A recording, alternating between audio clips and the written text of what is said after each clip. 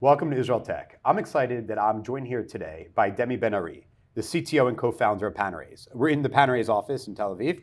Thank you for joining us. Thank you for having me, Yoel. Awesome. So tell us, Panorays, how exactly did it come about? What made you decide you and your team to co-found it? Okay, going back, I would say it's like almost 18 years right now. It actually started from the military service that all three co-founders, we served at the same unit. It's called Ofek. It's the software unit of the Israeli Air Force. We knew each other back in 2016 when we founded the company for around 10 years. Matan, Oleh, and Meir Antar are my two co-founders.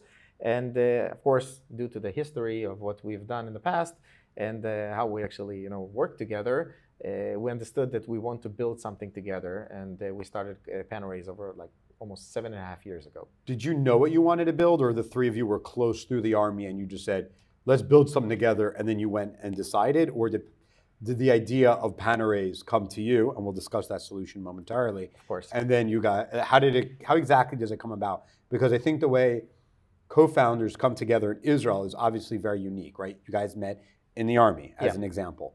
So maybe if you can tell us about the story of how you guys came together, maybe how you developed that relationship, the importance that is into founding and building Panorays, which is very successful. If you can kind of walk us through that and really how the idea came to be. Okay, so it actually started from, I would say, the core of a lot of Israeli entrepreneurs that they like to build things, okay? Solve complicated problems and also tackle challenges that are, I would say, maybe impossible a lot of times, okay? So it starts from that striving to build things. And of course, we knew each other, so that type of relationship like you have in the US maybe with Ivy League colleges and people knowing each other, it's sort of similar to the age range in which people meet each other in the military, and then afterwards evolve with some kind of a relationship. I served for 8 years, so you think that it's a really substantial period of time that you get to know people, right? Get to understand, of course, what are your skill sets and develop that aspect also in technology and building stuff, so it's pretty straightforward. And especially tackling that problem of third-party security and how it affects relationship between companies, it's actually something that evolved between a combination of an idea that Matan had and also Meir and myself. And the funny thing that Meir and I, we founded the Ofek Alumni Association. Okay, Matan and myself were both Mamram graduates, which is an elite programming course of 6 months that you do prior to the military and learn a lot of stuff. What do you learn? Everything from basic programming to advanced high-level languages, infrastructure, security. You learn basically how to learn. And then when you eventually go to the specific unit, it's like the yeshiva of the army. Sort of the fundamentals of software and software engineering, and a lot of times even hardware sometimes. And when you get to the military, you specify in a specific field. Okay, so basically what I did in the military, I built a missile defense system. Okay, whatever like communicates with the Iron Dome and also like does a lot of stuff in the sirens when people go to bomb shelters. So yeah, I'm the annoying person to actually blame in some sort. So that whole aspect gives you a lot of like wide, broad skill set of how to deploy platforms, like literally create systems that are robust and production ready, I would call that. And that happens when you're like, I don't know, 18 and a half.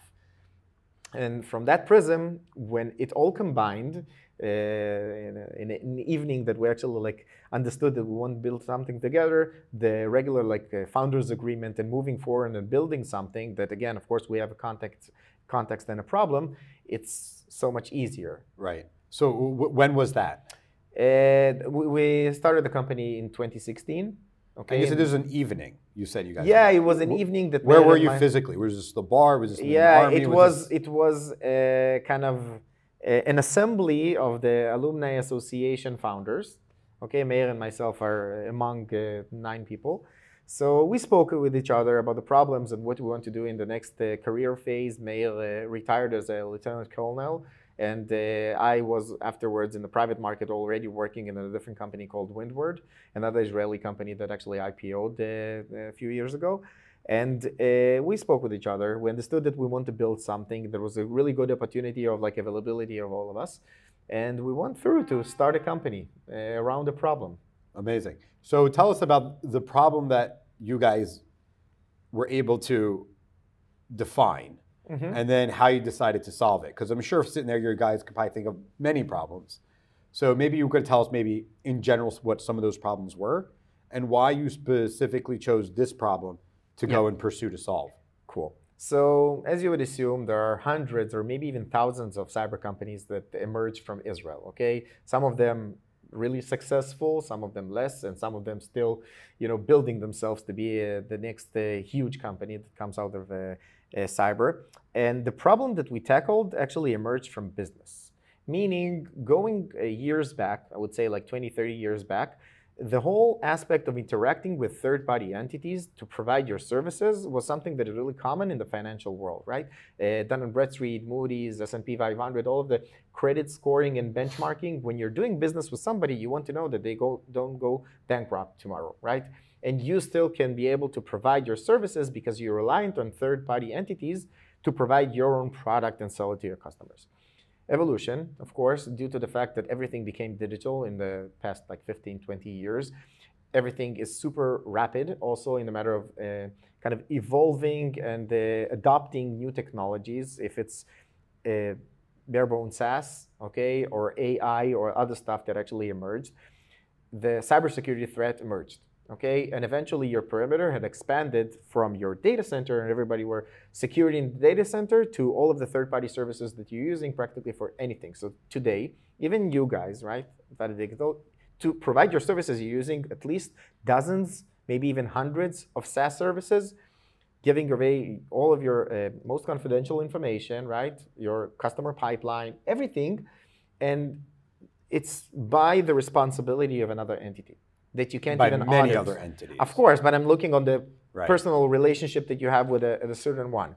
So eventually, hackers would go to the weakest link in the chain, hack that company, maybe to go into your company, or let's look on the larger enterprises when you have thousands and tens of thousands, and we have some customers that have hundreds of thousands of third parties. And third parties can mean a lot of stuff. It's not only vendors. It also might be subsidiary companies of yours, right? It might be a product ecosystem that you've created that eventually other entities develop plugins to your, like internal platform. So there is a really vast risk right now that comes in the domain of cybersecurity, and somebody needs to create a process to actually mitigate that risk. So this is, again, the SaaS platform that we've created at Panorays that helps to all customers from all sizes to kind of engage in a secure manner to be able to do business. So Panorays has grown successfully. What are probably some of the core elements of the culture or the team that has let you build it from the ground up and be able to scale it to where it is the point it is now? Sure. I think it starts from something really fundamental also in how Israel was built. Okay, I know it sounds huge, but eventually even myself, I came to Israel when I was almost 7. Okay, I came from Georgia, the country, not the state in the US. And I come from a certain culture, a certain way of looking on things, and especially it's a different type of country. And when I came here in the beginning of the 90s, together with my family, we were what's called Olim, okay? And a lot of people here are considered Olim from various times in which the country actually existed. You're speaking of one. Yeah, so it's not surprising. Everybody in some generation, it might be your parents or your grandparents, but eventually they were also Olim because the country was founded back in like 1948, okay? The actual like state of Israel. I'm not saying about the people that actually lived here for thousands of years. But when it actually was formed, all the people wanted to combine, and it created something really, really special, in my opinion, okay? The inherent diversity in which people actually exist here, and the fusion of different cultures, and you would find somebody that came from, like a Western or Eastern Europe, and people that came from the Middle East and other related countries, create something that is really special, that actually is really fruitful also for building stuff, okay? Because you're combining the great abilities of all countries to provide some kind of, facilities to build a country. And look how fast it had been built, right? Right. So this is the amazing thing, and it reflects to everything in the country, meaning the military service is an example, okay? It's something that is mandatory. Everybody, when they hit like around 18, because, it can be even a bit earlier or maybe even later if they do another type of service after to society because they do some stuff like that, you create sort of like a fusion mechanism that inherently you put really, really diverse people, okay, from all cultures and different kinds of religions also, because you have Muslims, Jews, and Christians also like serving in the IDF, which is kind of crazy also if you think of it, that are trying to build stuff together to save, to keep the country safe, okay? Keep the borders. And you can see that this is an amazing thing of a brotherhood that is connected through that. And from that, a lot of great stuff emerged. Like me and my co-founders, when we met in the military, what do you think that happened, especially when we brought the R&D, okay? It's a lot of other people that we've worked with for years. And this is, again, I won't say it's a hack, but eventually it happens due to psychology and how people actually react, okay? Because people want to work with good people. It's not something that is really, really surprising. So think of it that even the initial connection and building the business and building the product and doing stuff together for good happens inherently because you've done that also in the past when you were a child and then in the military, right? Usually people serve for around like 2.5, 3 years, right? We all served for a much longer period of time. I myself for 8 years, Matan for 6, Meir for 25 years. He retired. And it's kind of different than when you take that and actually create a fusion mechanism that does good, a lot of other good stuff actually come out of it. Do you think Israel would be both culturally and from a tech perspective in the private sector, and I guess by the military, if people served longer, let's say if instead of 2 to 3 years, maybe it was 4 years was the minimum service, how do you think that would affect the output of Israeli technology, both via the government and military, and then afterwards in the private sector, like you have done with your co-founders? So I think it should be a mix of the both, okay? Because it can't be that by serving more time and getting more experience and gaining more experience will yield better stuff. Because again, military is a sort of type of organization with a certain, I would say, way and mentality that not everybody fits there, okay? And I'm saying that I could have stayed in the military for 30 years. It was easy, okay? Because easy meaning I loved it, and I do reserve duty, and all of us do reserve duty for many, many decades afterwards, okay? But the whole aspect of doing stuff, I think for every person, it should reflect to something that is subjective to whatever they can do to create the biggest impact. So if an example, I feel that my biggest impact for good will be in the military and staying there, not even about the money, how much you earn there. I think this is the most substantial driver for many people to actually strive in their own profession, okay? And if I believe that in the private sector, I can contribute much more, and I really feel that also, like by founding a company, creating places of work to people, bringing investments from abroad also, from various places, bringing business to Israel, actually helps society and also the economy. Amazing. Okay. So that helped you kind of culturally from the Army and from you growing up, and that diversity has really helped you and helped Panorays. How have you been able to scale Panorays and grow? Maybe we can talk more about your technology, what you've been able to solve and to grow, because it's very hard for a startup to grow.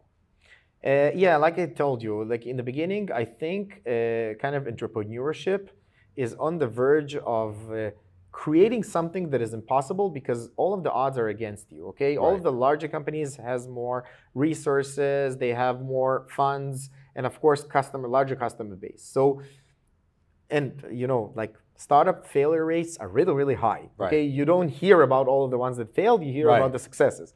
But eventually that whole drive to create value, I think it starts from that.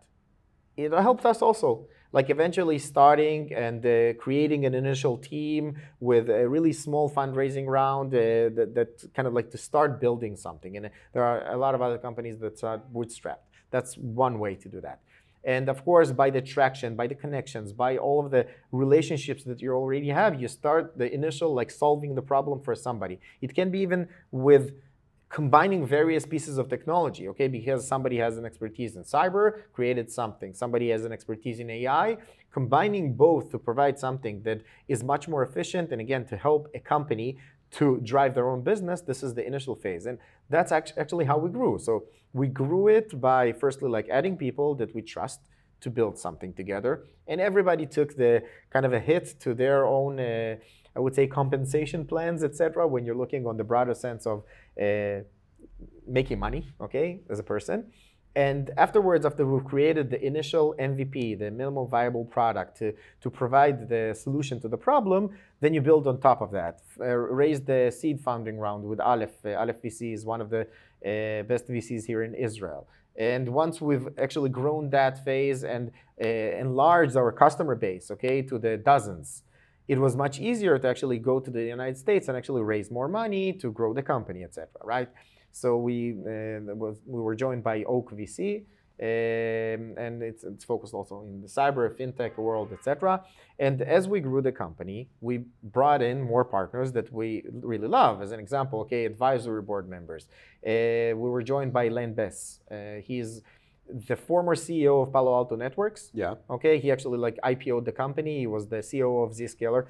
Another great partner to the business. Is that why you brought him on strategically, thinking, "Hey, we want to go IPO one day"? What was your how did you connect? Because he's not Israeli, right?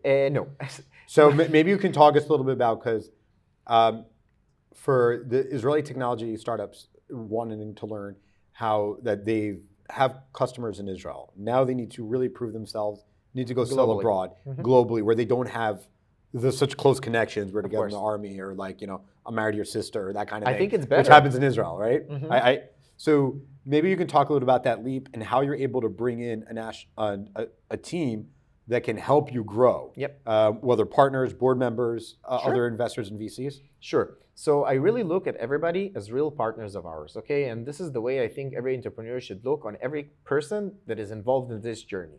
Lane was a funny example of him actually like being here for an occasion. I met him face to face. We then connected, and it was a long relationship that we had formed together. And we saw like the same vision of what we're building. Okay, of course, he's not here as like not writing code or something like that, but he had built massive sales organizations. He had done that in the past with various companies, and the largest one, you see that Palo Alto is one of the largest cybersecurity companies in the world today, okay? Zscaler also, etc. And right now he's the CEO of another company. So this is a type of partner that I want to take his experience, right?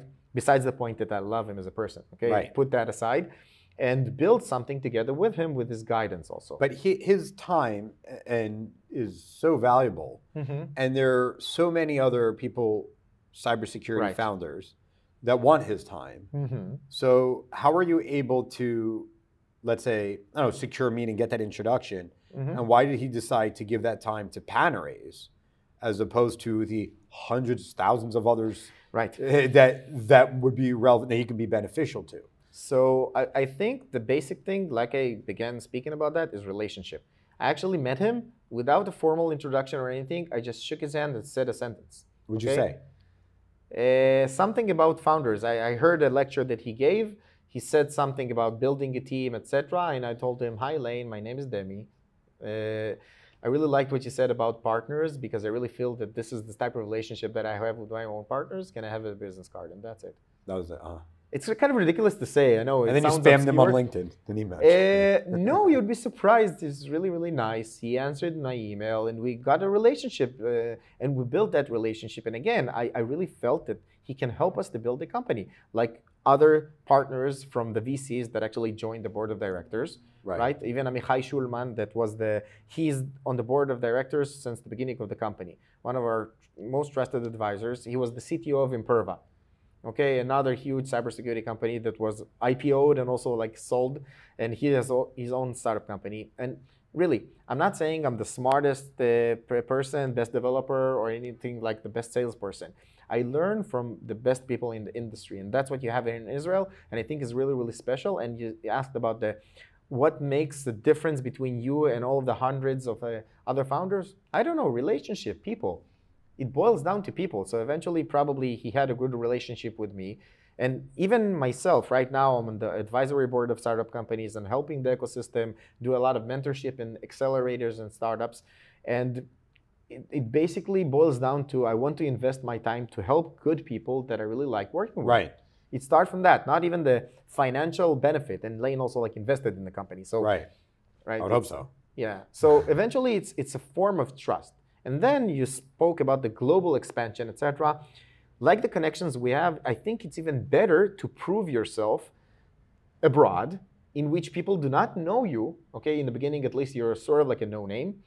And if you can sell something and provide value when you're a no-name, when you're not Microsoft or like Google or something like that, when it's a known brand, you surpass a certain barrier, okay, in which you've proven that you can create something that provides value and somebody is willing to pay for that. And I think this is the real basic fundamentals of building substantial business. So you're talking a lot about networking and being able to find good partners, especially in the United States, people on your board, and a little bit about VCs. Maybe we'll talk more about that later. But then bringing people inside in the company, you need all kinds of different talent and skills, from product to marketing. How are you able to actually find, assemble, network a team? And I know being able to do that in the Israeli industry is very different from the rest of the world. Right. And maybe you can speak to that. Yeah, I think we actually started from, again, explaining that sort of how all of these relationships are formed, okay? When I look in the military and other related people that came from various places in the world and actually were connected through the being Israeli, okay?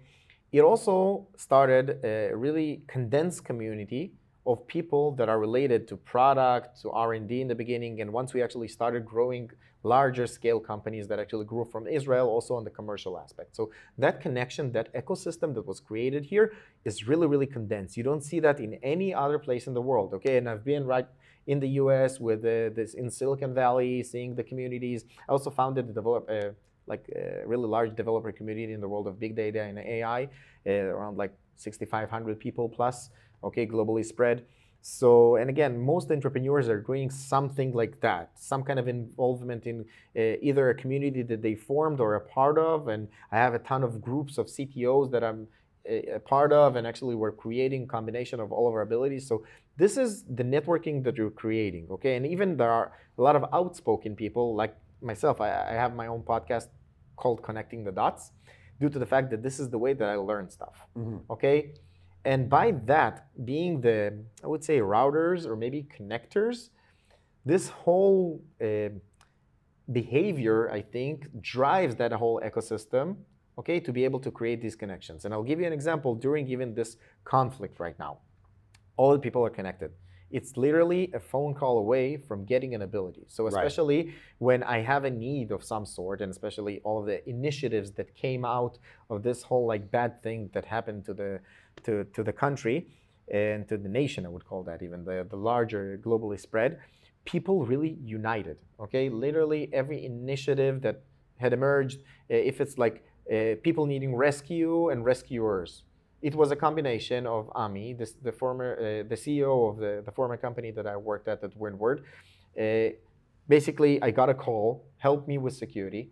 Okay, it was that. And then one of the directors of our board was on that team also. So everybody knows each other. So like creating something is pretty easy. Everybody brings from their expertise, right? If it's on the operational aspect, etc. And in days, you had something up and running with the biggest industry experts that are helping in the effort, and I'm not speaking about myself, I'm the stupid one there, okay? Everything was up and running, and there was a service that used to take usually sometimes a year to build. This is like unheard of most of the times, okay? And everybody are super focused and laser focused to achieve that goal. So how much is that people-based and community-based, and we're like one tight family? And how much of that being able to speed things up have to do with the technology, and obviously AI can really speed things up. But I'm sure they both played a part, and they regularly do, and both of those are very unique to Israeli culture. How much would you assign to probably the network effect, anything we can do to help, and how much would you assign to the technology being able to do so much in such a short period of time? Okay, I won't say that you can develop cutting edge technology in days, okay? But the combination of both, meaning the people, the industry experts that create on a daily basis these types of pieces of technology, the networking around that can, I would say, combine abilities, 1 + 1 = 3, that whole like ability with this ecosystem is amazing. And you can create unimaginable things to solve problems. And that whole focus of taking a problem, solving that, and again, going back to all of the wars of Israel, it was us facing something that is usually something that will eradicate us, and we prevailed. Okay, and going back, if you go in history, you have a celebration afterwards of people eating. So that's why the Israeli people After this tend lunch, to be fat. Yes. by the way. Yeah. So it's kind of funny also to mention that eventually this whole like combination of abilities, and especially when you're looking on AI that improves efficiency and the whole domain of cybersecurity being an expertise of the Israeli companies, securing that, right? Because there is a firm combination today with the evolution and the velocity of how AI grows to the cybersecurity threat that emerged from that. This is also intercombined with false information, other stuff of data poisoning of AI models, etc. Because it's a new field, and like everything with the new field that comes in the world of technology and evolves really, really rapidly, you have a lot of security vulnerabilities that are introduced, like networking. In the past, you had like your own data center. It expanded to the web. You had a ton of vulnerabilities that were introduced, right, and potential threat of adversaries. So how do you protect?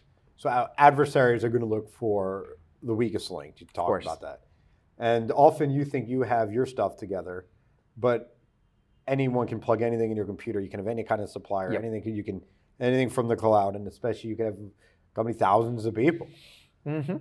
Is it possible to it seems like impossible almost? No, am I mistaken? I feel like... Okay, I'll say something. Without proper automation and also classification and prioritization, you can't create anything. Because right now, think of it that every small company in the world today has the dozens or maybe even the lower hundreds of third-party interactions to provide their business, okay? And most of the times, you even don't know how to answer that simple question of who are my third-party interactions. So that's how we actually help with the technology, with auto discovery, the hacker point of view in which we identify all of the services and the vulnerabilities. This is the engine deep tech that we've created in the world of cyber, combining that with all of the AI abilities of classification, the whole machine intelligence aspect of being on top of a lot of security information and providing the insights that can be yielded to also put a lot of like automatic mechanisms that will help us, as if we had a battalion of people with many kind of like much less resources in that aspect. So when you combine both right now with helping that like initial simple question, who are my third-party interactions, and understanding the context of how you're working with that entity, helps you also to know how to mitigate proper cybersecurity risk. Okay, so that's exactly what we're doing at Panorays. We're helping customers from the smallest companies, tech companies, fast-moving, etc., to the largest enterprises and supply chains in the world, like TSMC. Okay, they make like 98% of the chips in the world. This is like crazy. I know. Okay, that's going to change. Yeah, hopefully not. I don't know. I don't want to take that in that direction. Hopefully there will be peace, but yes. So eventually, by helping all these organizations, there's a network effect that is created. Okay, because again, our vision in the company is to be on every business transaction in the world today and form the cyber trust between all of the entities and helping everybody to improve their own security posture. I know it sounds like a really huge thing, but eventually I really believe that this is what we're creating, the value, the real value that we're creating. So wait, let's talk about the actual technology, right? Yes. So I don't have control over what the third-party software and suppliers. Okay, so, and you come in, if I were to hire you, right? If I were to hire Panorays, you still can't control them even through you. Right. So is it the touch point, the connect? Explain to me how about the technology that you're able to protect me from the outside world. So firstly, we took the approach of understanding the type of relationship that you have with that entity. Type of relationship means, first of all, how it's plugged to your internal platforms and systems and workflows and program that you have to actually provide your solution. That's one. So the context meaning how they're connected, what type of authorization and authentication mechanisms they have to your own internal company, what type of information you're passing to them, how long can you withstand without like using that service. Maybe you need kind of like redundancy to that service, etc. And understanding the full broad supply chain and also downstream supply chain. This is the first initial thing that we help with, the matter of automatic technology that recognizes that. After you understood that, we created deep tech in the world of cyber that can understand from the external without installing anything, okay, a pretty broad understanding of the cybersecurity posture of that third-party entity, how it actually protects your data, right? Or the access to your own internal organization. And combining that with availability or lack of availability, if that service is down and gets hacked, okay, you can actually minimize the risk and minimize the exposure if you have proper mechanisms to know how to mitigate and to know who to communicate with. As an example, the CISO, risk manager or something like that, that actually has the relationship right now with the vendors or the third-party CISO. Right now, if they are on the same platform, they can communicate in a single language. And I don't mean English, I mean Panorays, okay? Right. And then you can understand the scope of things, so how you're working with that relationship. You can filter out all of the noise, okay?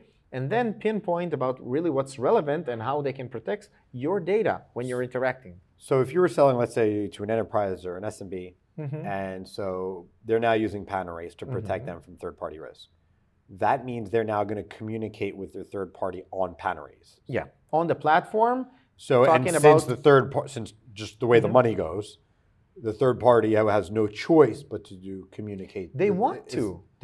But maybe they have, let's business. say, another company that does things similar. They'd rather work with them, or they haven't, or is there a learning? I'm sure there's a learning curve and all that. I agree. So yeah, go ahead. They will work with all, okay? Because they want to drive business. They would rather work with a more efficient one that actually saves time.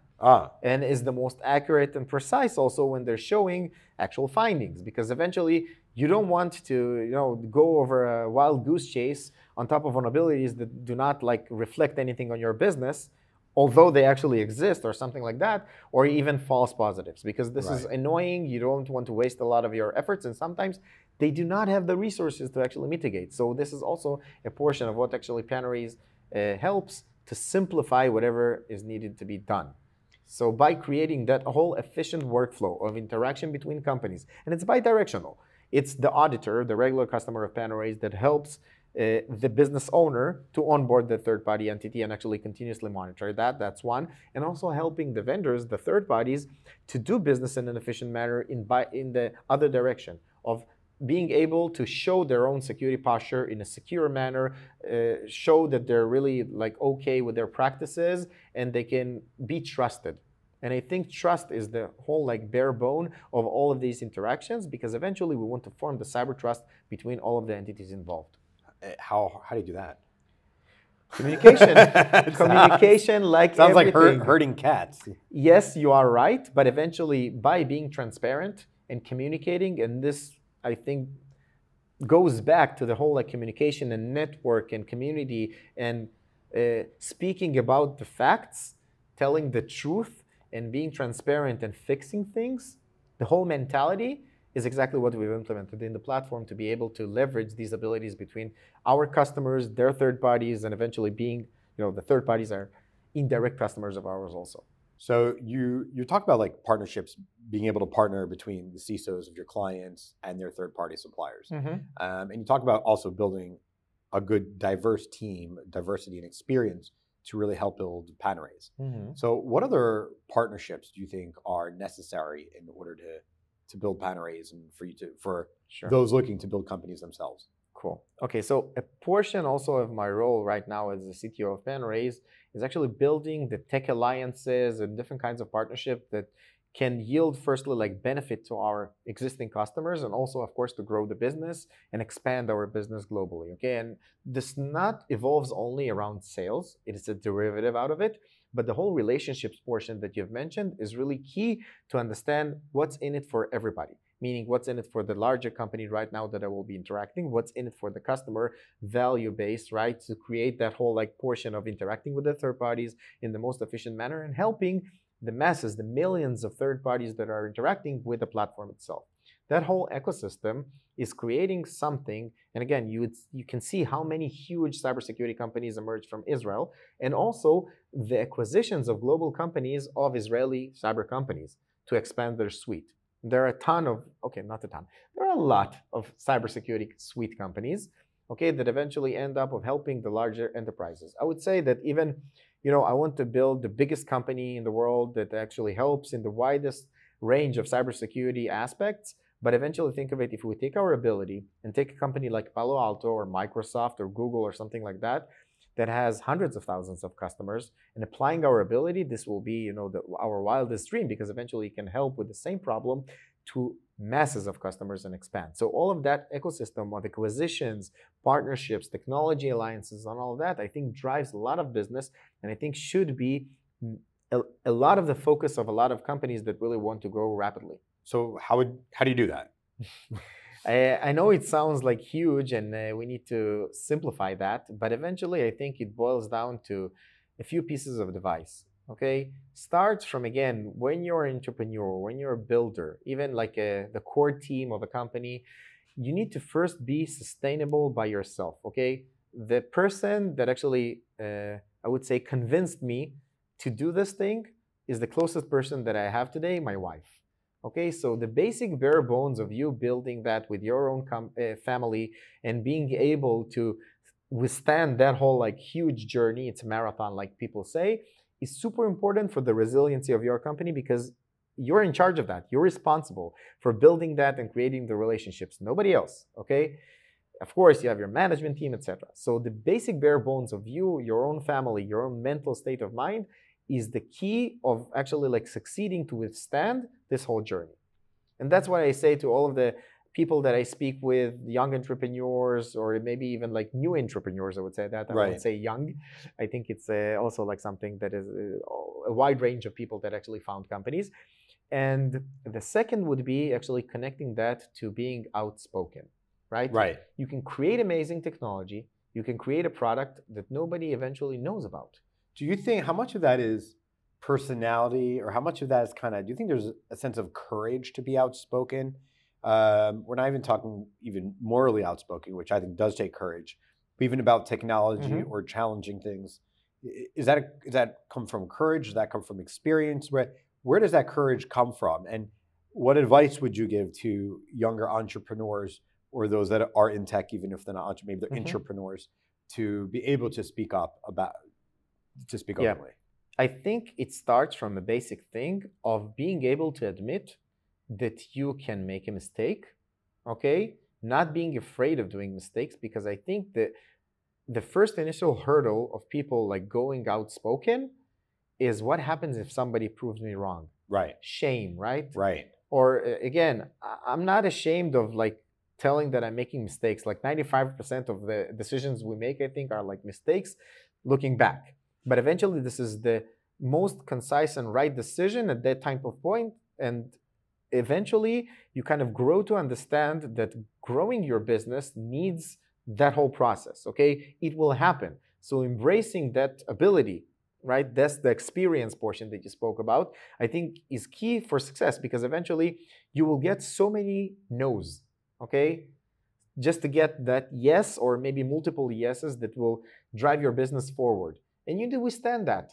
So as long as you can understand that you can make mistakes, okay, receiving and embracing the no's, because you will get a ton, everything is easy peasy and everything passes. And if every no actually drives you down, you will morally and even like psychologically be so worn out that you won't be able to actually like. How can you take a no? So can you give me an example of a no you've received? Yes. And how you've been able to channel that into positive energy? That's like on daily basis. Every no you analyze. It's something mentally also that they train us in the military of how you can improve yourself. Right. What went wrong? Okay. Debriefing yourself and the whole team of why not making the same mistake. Okay, making a mistake is not something to be ashamed of. Right. Okay? We're making mistakes all the time. Making the same mistake twice. Right. It's also right now, you can make that 3 times, it's shame on you. I agree. Should one be ashamed to be scared to make mistakes?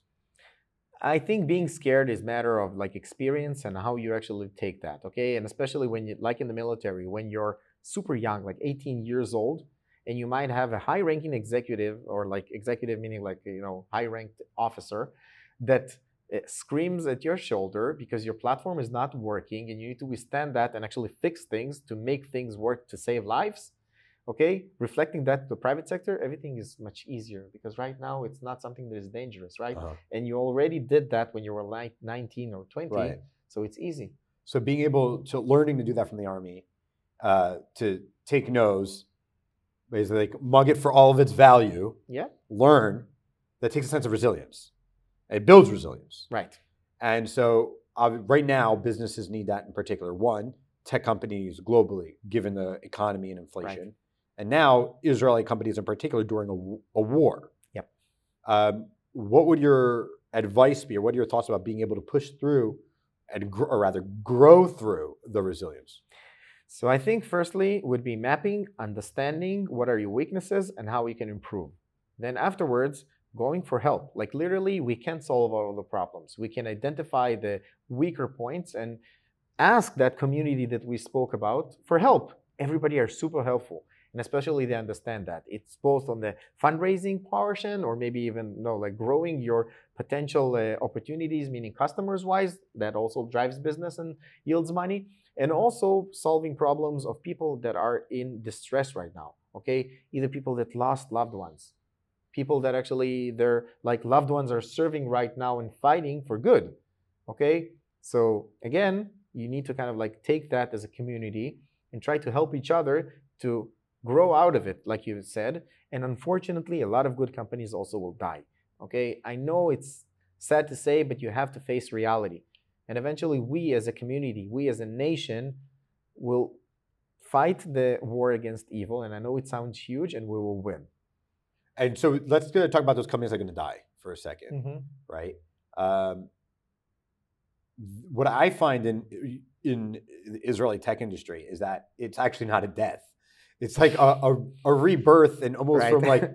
from a higher place, and they end up doing much better. So for those that fail, or those that companies that were doing good work but died because of the economic circumstances, their burn rates, they weren't when they were able to raise money, et cetera, all kinds of challenges, and the war, they may have a lot of people in the reserves, like a lot of people here at Panorays do.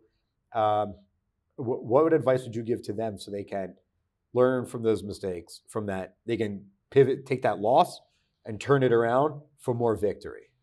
So it's exactly goes back and combines to the whole like taking the no and making it something positive. So eventually ending up of analyzing, and again, sometimes it's not up to them, okay? Like it happened during COVID when the travel industry went down because nobody was traveling. Right. You don't have anything to do besides if you have runway to withstand that, okay? Right. But again, I'm looking on the complete failure because something happened. Take that, build something that is stronger, maybe be a part of something and take that ability and expertise that you've learned, combine that to the community and take another ability to apply it on. So I think that whole like mindset won't be looking back and crying why I failed. Okay, it's looking forward and how I can apply this ability and create more value in combination with others. Turning failure into victory is clearly what we see. Israel's going to come out of this war. And I think we're going to see a lot of other Israeli technology companies doing that. And we're seeing Panorays coming out for victory. I just want to say thank you so much for joining us on IsraelTech.com. It was a great pleasure. Thank you very much. And keep up the great work. Continue helping building Israeli technology and Panorays and keeping the world safe. Am Yisrael Chai. Amen. Am Yisrael Chai.